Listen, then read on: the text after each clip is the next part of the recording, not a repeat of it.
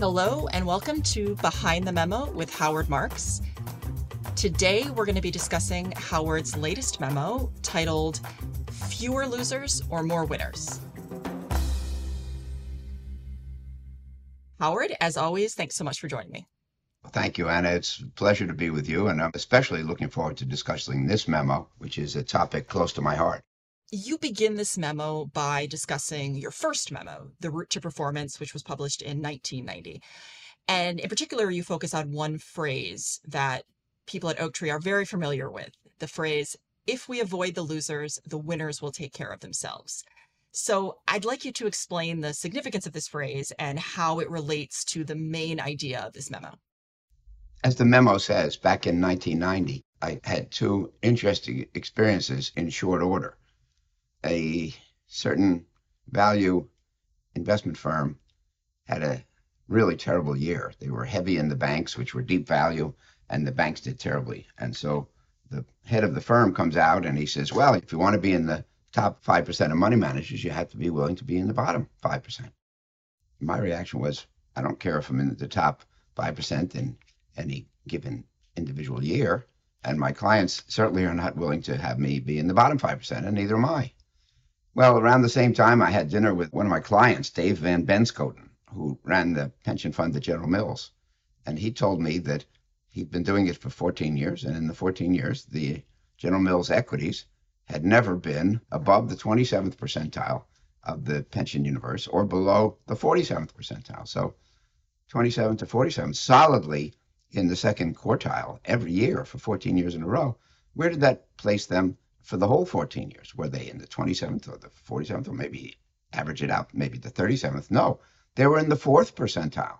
So how can a firm that's never been out of the second quartile be up in the fourth percentile for the whole period? And the answer is most people eventually shoot themselves in the foot. And one or more terrible years can ruin a record for the long term. So I said, well, I like Dave's approach. When I started off in money management, 78, Citibank asked me to start convertible and high yield bond portfolios, which I did. When you invest in straight bonds, non-convertible bonds, and you buy it on an 8 yield to maturity, what you're doing is you're expecting to get 8. You shouldn't buy 8% bonds hoping to get 10 or 12. If you know what you're doing, you're not going to get 6 or 4. You're going to get 8. So the point is that if you're running a high yield bond portfolio, the real goal is not to find the future winners, because in straight bond world, there aren't many winners, but to avoid the losers, avoid the ones that default. If you can put out a lot of money in a high yield bond portfolio, highly diversified, in which none of the holdings default, then you'll get the promised yield to maturity. And taking more risk, investing in a different list, is unlikely to enhance your returns because straight bonds don't have much upside. They only have downside if they don't pay. So if we avoid the ones that don't pay and hold a diversified portfolio of the ones that do pay, we feel some of them will give us exposure to favorable developments that occur, whether it's upgrades or takeovers by stronger credits or what have you. But we always have eschewed hunting for those. We spend our time avoiding defaults. If we participate in favorable developments, that's an outgrowth of our investing, not the primary goal itself. I was profiled in the Financial Times last fall in the Lunch with the FT column, and I took the reporter to my favorite restaurant, and I said, eating here is like investing at Oaktree. Always good, sometimes great, never terrible. But anyway, that's my approach, and I think that if you can go through a long investment career, and at the end, if you can say, always good, sometimes great, never terrible, I think that's a real accomplishment. So that really became my mantra and Oaktree's mantra, and we adopted it as our motto when we formed Oaktree in 1995. And in this memo, you're focusing on the idea that while there's definitely a risk of focusing too much on winners, there's also a risk associated with not taking enough risk. So I'd like you to explain that difference between risk control and risk avoidance. Well, as I mentioned in the memo, investing is about, really, the intelligent bearing of risk for profit. Mm-hmm. Number one, you should do it intelligently. Number two, there should be an expectation of profit if you do it successfully. But number three, you have to bear risk. Investing is about the future. It's about positioning your capital for future events. Now, that's not easy. You have to position your portfolio for future events when you don't know what the future events are going to be. That's a dilemma right there. But as you say, there is the risk of not taking enough risk. The mere fact that you didn't have any defaults in a given year doesn't mean you did a great job, because you can invest in treasuries and have no defaults and almost no yield. There's a reason why treasuries yield less than everything else, which is that they have no credit risk. So you get no risk compensation. What you want to do to be an active investor is you want to get risk compensation without bearing a lot of risk. You want to take risks that other people believe are risks that you don't believe are risks. And of course, you want to be right. So that's really what we try to do. You're paid for bearing risk. You want to bear risk intelligently. You don't want to avoid risk, because then you'll probably end up having avoided return as well. And as you say in the memo, people might somewhat understand or think they need to be able to accept some losses in order to have some gains, but it's ultimately really hard for people to accept that. And in the memo, you explain it through tennis. I wanted to shift into that part of the memo where you use tennis as a way to make this a little bit easier for people to understand. Well, I've written a lot about comparing investing with sports, but also about comparing investing with games or gambling. And they're both very relevant, because in all three areas, gaming, sports, investing, you want to successfully play offense, but you also want to play defense at the same time. And you have to make a choice. How much of your time should be spent on offense and how much should be spent on defense? And that's where the title of the memo comes from. Fewer losers, that is more defense, or more winners, more offense. There's no answer. That's just a choice that each investor has, and each investor should make consciously. That's the point. But first of all, when you're playing tennis, you try to hit good shots. You try to hit shots that your opponent won't absolutely slaughter. But at the same time, you want to make sure you get the ball back, because if you don't get the ball back, you lose the point and you haven't given your opponent a chance to make you the winner. So clearly, you have to balance offense and defense. But even the worst tennis player should not abandon all offense. And in the memo, I cite an article which appeared in the Financial Analyst Journal, I believe it was 1975, by Charlie Ellis. And this really had a profound impact on me. And Charlie talks about a book by Cy Ramo, who was the R in TRW. And Cy wrote a book about tennis. And in setting the stage for his lessons in the book, he explains that there are two different kinds of tennis games. There's the winner's game and there's the loser's game. And I've written a lot about this at length, but the champion tennis player, they are so skillful and they are so in control of what they try to do that they can go for winners. They can try to shot angles or speed or something that the opponent just can't do much with. They don't have to worry about, oh, the sun was in my eyes or the wind was blowing or that kind of stuff. So they should go for winners. And in fact, if you're a professional tennis player and you don't go for winners, you just keep the ball in play, you're going to be off the court as a loser in 15 minutes. The professional tennis player wins by hitting winners, shots that the opponent can't get. The amateur tennis player, like I am, the club tennis player, if you will, plays a loser's game. Not that he's a loser or she's a loser, but in the sense that you don't win points so much by hitting winners. You win points by not hitting losers. You keep the ball in play until your opponent makes a mistake, hits it in the net, hits it off the court, and then you win the point. You didn't have to hit a winner to win the point. It was sufficient to not hit any losers and wait until your opponent hits the loser. Two different games. So, of course, the key is to assess which category you fall in. If you think you're a great tennis player and you go out to play a winner's game, but you don't have the equipment, you're in big trouble. And in fact, as I have learned, seen, experienced, if you're playing a player who's better than you, you play your game, she plays her game. If she's a better player, she's going to beat you. So if you want to have a chance of winning, you have to raise your game, which means you have to basically try shots that you don't have the ability to hit consistently. You have to go outside your comfort zone, take some risk. If you don't take any risk, if you take risk unsuccessfully, you may fail. If you don't take any risk, you're guaranteed to fail if you play a better player. So investment is competitive and it's reactive. If you want to be a superior investor, you have to try to add value in some way that the others haven't. It may come from going more for winners if you have that skill. It may be doing a better job of driving out losers if that's your skill. But you have to do something if you're going to win the match. It makes me think about what you've written over the years in the Dare to be Different memos, that if you want to be superior, you obviously have to be different. But as you've also often said, you also have to be right. Yes, yes. To compete, you may have to raise your game. Staying on the tennis theme a little bit, in this memo you speak about the recent Wimbledon quite a bit, and I was wondering if that was the spark for writing this memo. Well, of course, I wrote it over the summer, and if you look at the record of the memos, you'll see that there's almost always one published in September, which I wrote over the summer. There's usually one in January, which I wrote over Christmas, so I didn't have to just sit around the tree and sing songs. But Wimbledon was a big part of the inspiration why this memo got written.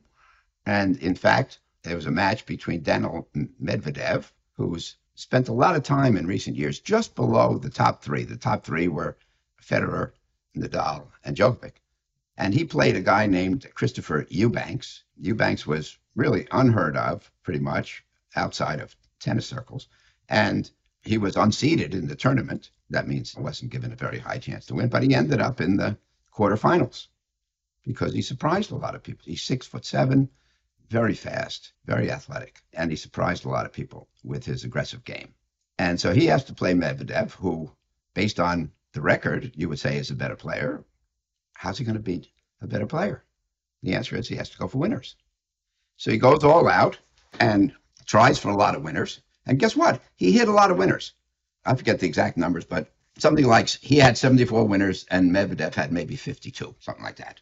Well, does that mean he won? No, because in pursuit of winners, he hit a lot of losers. And he had what we call unforced errors, which is an unsuccessful shot where your lack of success is not the fault of your opponent doing something great. It's just that you didn't do well. So he had 3 unforced errors for every 4 winners. Medvedev only had 1 unforced error for every 4 winners. So Eubanks had a few more winners than Medvedev, but he had a lot more losers than Medvedev. Medvedev won the match. Not because Eubanks didn't hit winners. He hit too many losers. And it's a great metaphor for investing, I think. And that really got me going. And that same observation, as you know, carried forward into the finals. In the finals, though, it was a little bit different. So can you explain what happened there? Well, in the finals, a newcomer, a kid named Carlos Alcaraz from Spain, 20 years old, was playing against Djokovic, number 1 in the world, or probably the best player in the world over the last decade. In tennis, there are 4 Grand Slam events: Wimbledon, US Open, French Open, and Australian Open. There's 4 a year. There's 80 in 20 years. And Djokovic has won 23 of them. That's the most of any man in history. Nadal and Federer are not far behind with 22 and 20. So he's playing Alcaraz. He's got 23 slams under his belt. Alcaraz has 1. But Alcaraz is an incredible athlete and very, very aggressive. So like Eubanks against Medvedev, Alcaraz went for winners. The main difference is he hit him successfully. So I think that in the end, Alcaraz had 66 winners and Djokovic only had 32. And Alcaraz won the match. And so the interesting thing is that if you think about it, Eubanks tried to hit winners. Medvedev won with the steadier game. Alcaraz went for winners and succeeded. He won the match by having more winners. And in investing, this question of whether you should go for more winners or whether you should try to eliminate more losers, it's a choice that everybody should make. It's a stylistic choice. It depends on your skill level your return aspirations, and your ability to tolerate ups and downs. Because if you have an aggressive portfolio, you'll have a lot of ups and downs. And how's your intestinal fortitude? And how do you do with volatility? These are important questions. The memo is focused primarily on Wimbledon, but I was curious if you had watched the recent US Open and if the final there sparked any thoughts in relation to the theme of this memo. That's a great question, Anna. In the memo, I make the point that in tennis, when you play a player who's better than you, in order to have a chance of winning, you have to make shots you can't make consistently, but you have to try, because if you don't try to hit those winning shots, you will readily lose to the better player. Medvedev said something very similar after he beat Alcaraz in the semifinals and was facing the finals against Djokovic. He said, I have to play better than myself. I think that's his way of saying exactly what I said. In other words, if he plays the Medvedev level and Djokovic plays the Djokovic level, Medvedev is going to lose. And to have a chance of beating Djokovic, he has to play at a different level, but it's not his level. He has to try things that he can't do consistently, and he has to get lucky and have an on day. Certainly not impossible. What this reminds me of is the same question applied to investing. However, in this case, you're not playing against a better player. You're playing against the market and all the other investors en masse. So again, how are you going to turn out to be the winning player with superior investment returns? And if you say, I'm going to go for winners, how are you going to get those winners?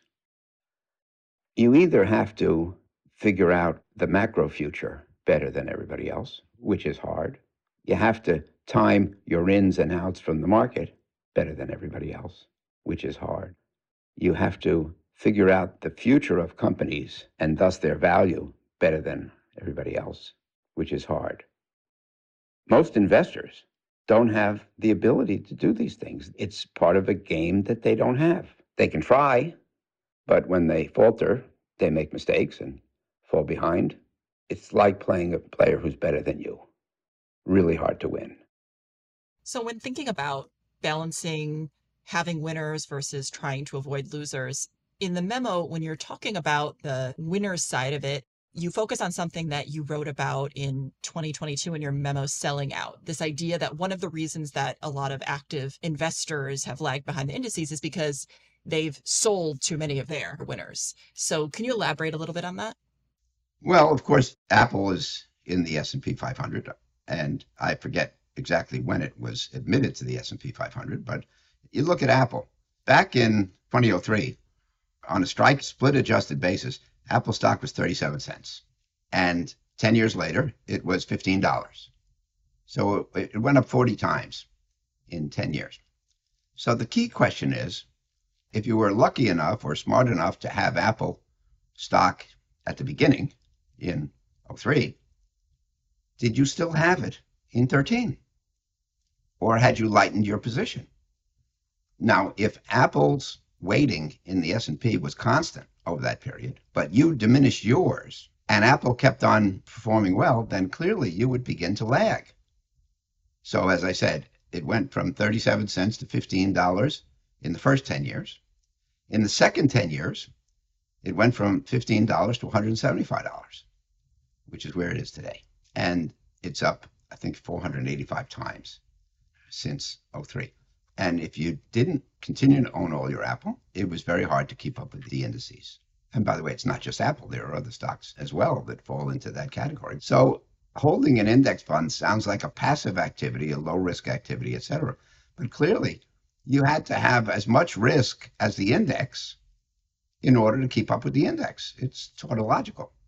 But it's hard for people to keep all the risk of the index because they're afraid that the things that have gone up so much are going to turn around and go south, and they'll look stupid. What? You had a stock that was up 480 times and you didn't take any profits, and now it's only up 300 times? What's wrong with you?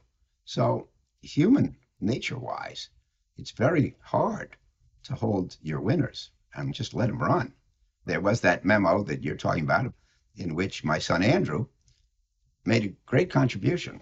He said, if you have a chart of a stock that's been up for 20 years and you look at the chart enviously and you say, man, I wish I had that stock. Think of all the days you would have had to talk yourself out of selling. 20 years. That's 7,300 days. On any one of those 7,300 days, you could have gotten up and said, oh man, it's so high. I don't think it can keep going. I'm going to sell 10% because that's the prudent thing to do.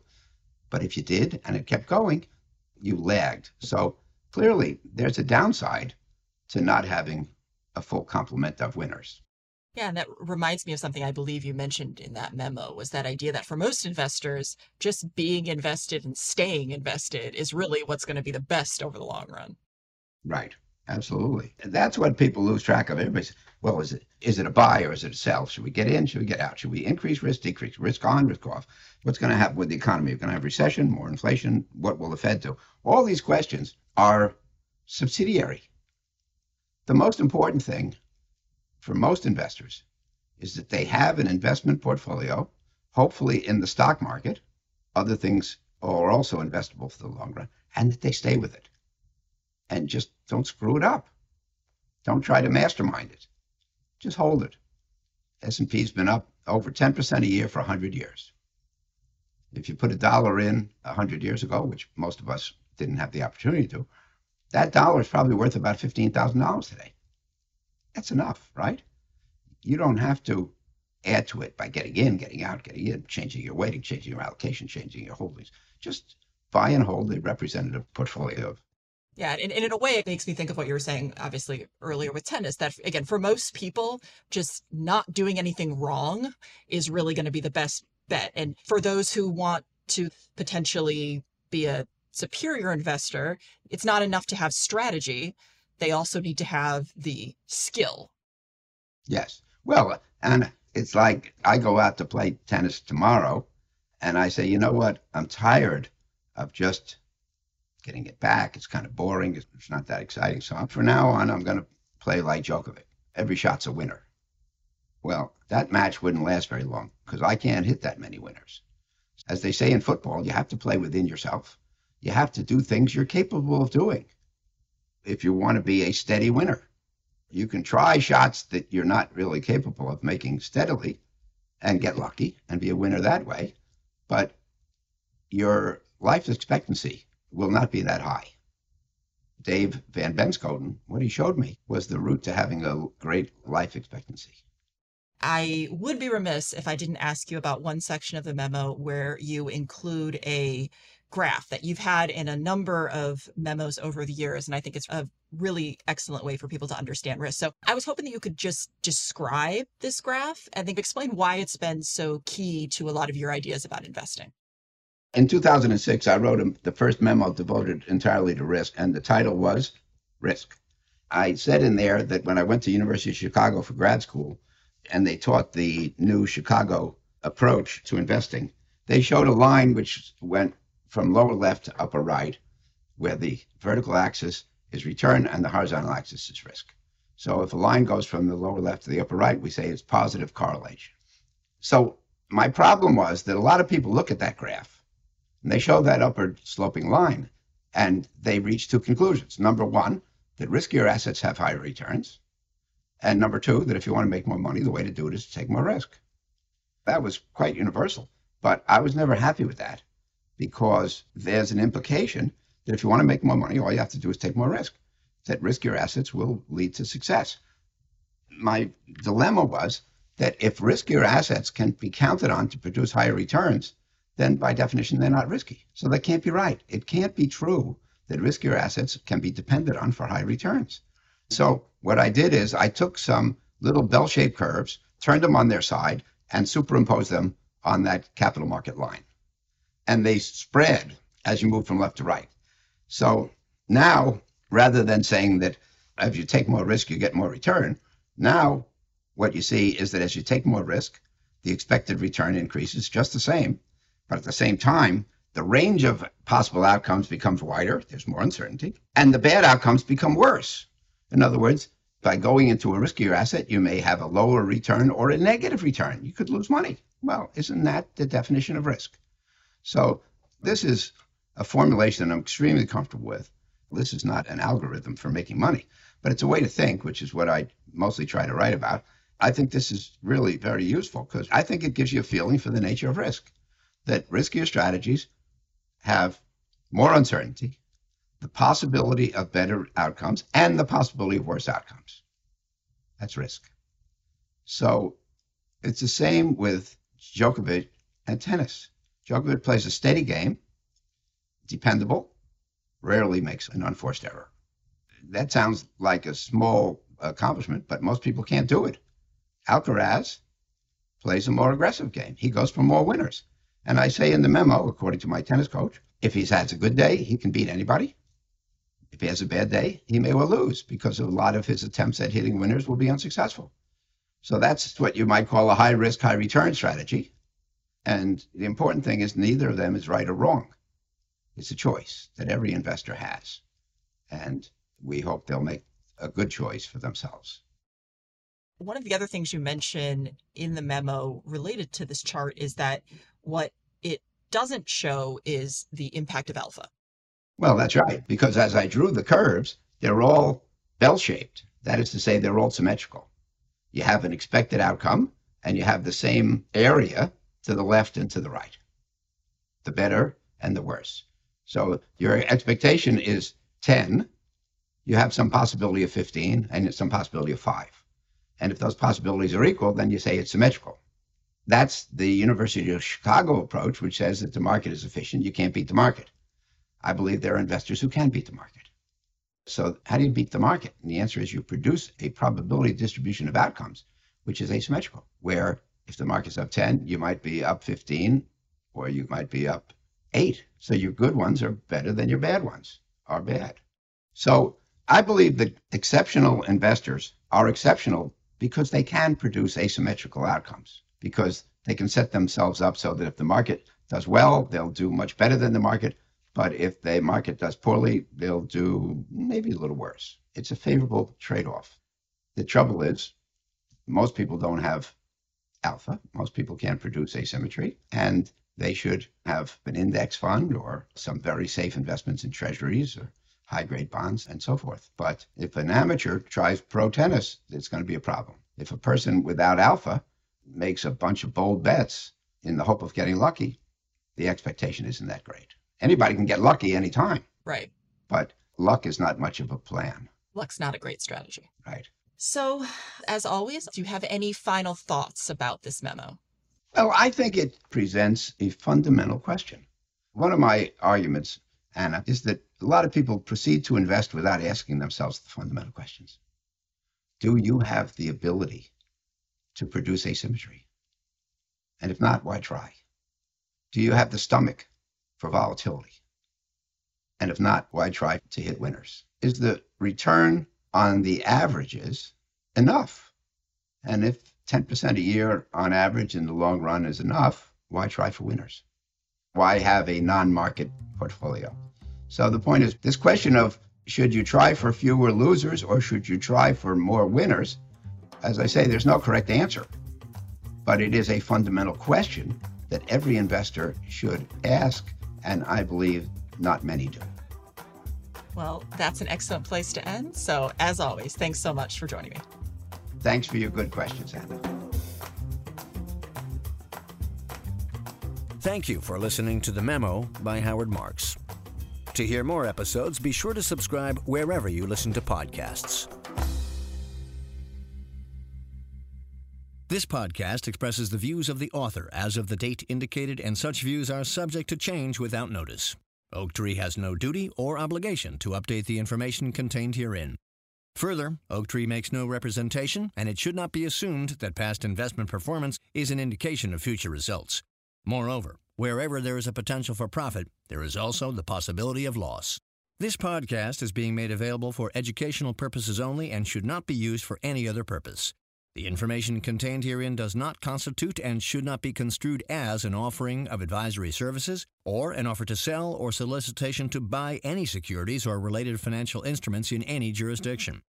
Certain information contained herein concerning economic trends and performances based on or derived from information provided by independent third-party sources. Oaktree Capital Management, LP, Oaktree, believes that the sources from which such information has been obtained are reliable. However, it cannot guarantee the accuracy of such information and has not independently verified the accuracy or completeness of such information or the assumptions on which such information is based. This podcast, including the information contained herein, may not be copied, reproduced, republished, or posted in whole or in part in any form without the prior written consent of Oaktree.